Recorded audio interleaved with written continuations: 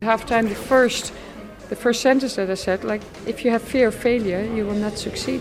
You must have the guts to fail to succeed. Subscribe now to the OTB Football Podcast stream wherever you get your podcasts and download the OTB Sports app. The Football Daily on Off the Ball.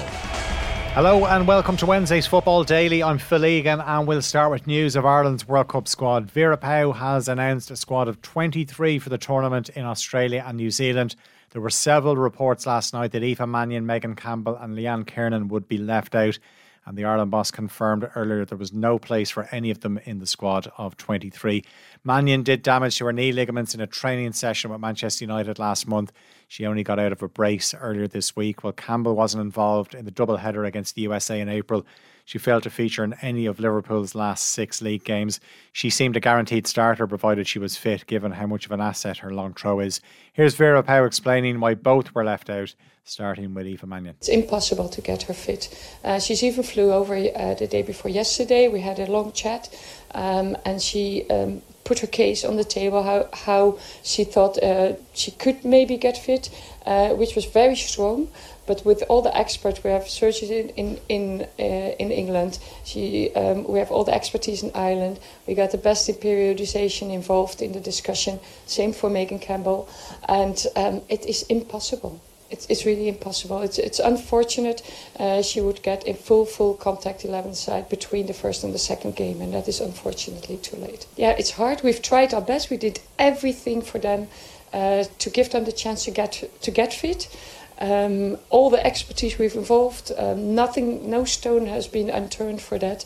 But unfortunately, the timing is not on our side. Leanne Kiernan barely kicked a ball for Liverpool in the WSL all season. She sustained an ankle injury in the opening weekend. She made one appearance off the bench towards the end of the campaign for Liverpool. And she played 45 minutes against Zambia last week, but she won't be on the plane. Marissa Shiva, Abby Larkin, Amber Barrett and Kira Carusa are the 4 attackers named. Carusa seems to be at the front of the queue for that starting place. Clara Reardon and Izzy Atkinson, who like Abby Larkin started against Zambia, have also been included. Jamie Finn was part of the team that beat Scotland in the playoff last year. She's one of the 3 backup players named. Sophie Whitehouse and Harriet Scott are the other 2. Pauw says leaving Finn out of the 23 was tough. That's been the hardest decision, because she's been involved in all the qualification matches.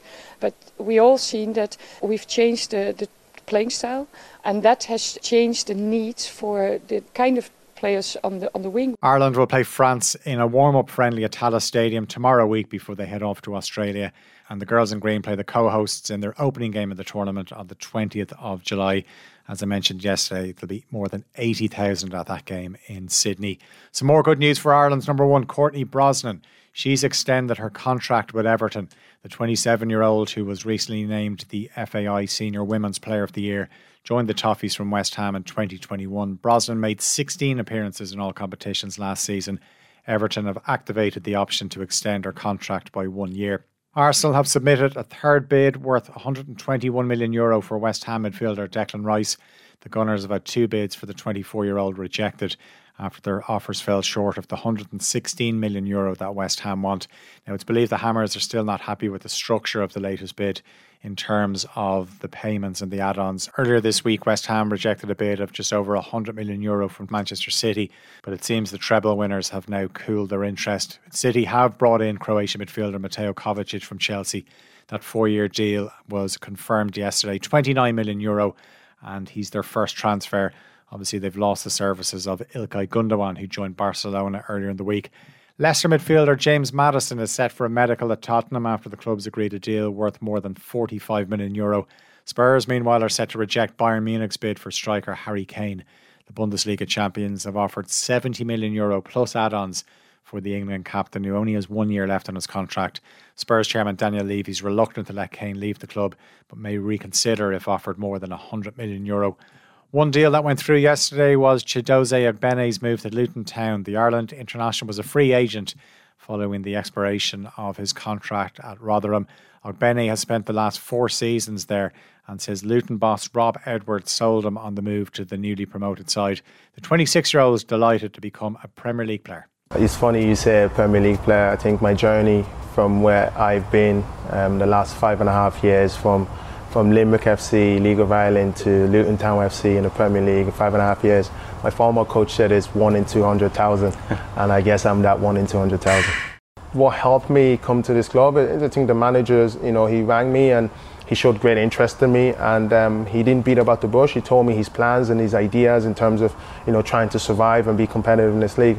And I really believed in it. I really liked the ideas, and it was very, straight point and direct. And I think with this group of players and what he wants to do, I think we'll be efficient in this league. From a current Ireland international to a former player and our record goal scorer, Robbie Keane was unveiled as Maccabi Tel Aviv's new manager yesterday, just a day after his appointment was announced, and he's already had to sidestep questions about the politics of joining a club in Israel, but he said he was focusing on matters on the pitch and the challenge in hand.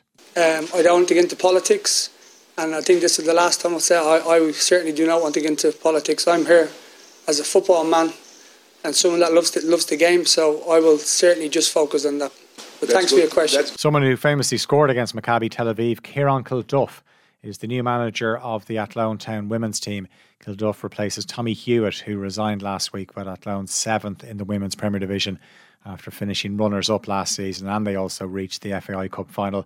34-year-old Kilduff retired at the end of 2020, and in recent years the former Dundalk, Shamrock Rovers and Shelbourne frontman has been working in women's football while also managing the Maynooth University women's team. And UEFA will close a loophole that allows clubs to spread the cost of big transfer fees over lengthy contracts when they update their financial regulations today. Chelsea have used the rule to sign players such as Enzo Fernandez, who joined in January for £107 million on an 8.5-year deal. UEFA wants transfer costs to be spread out over a maximum of 5 years. The Football Daily on Off the Ball.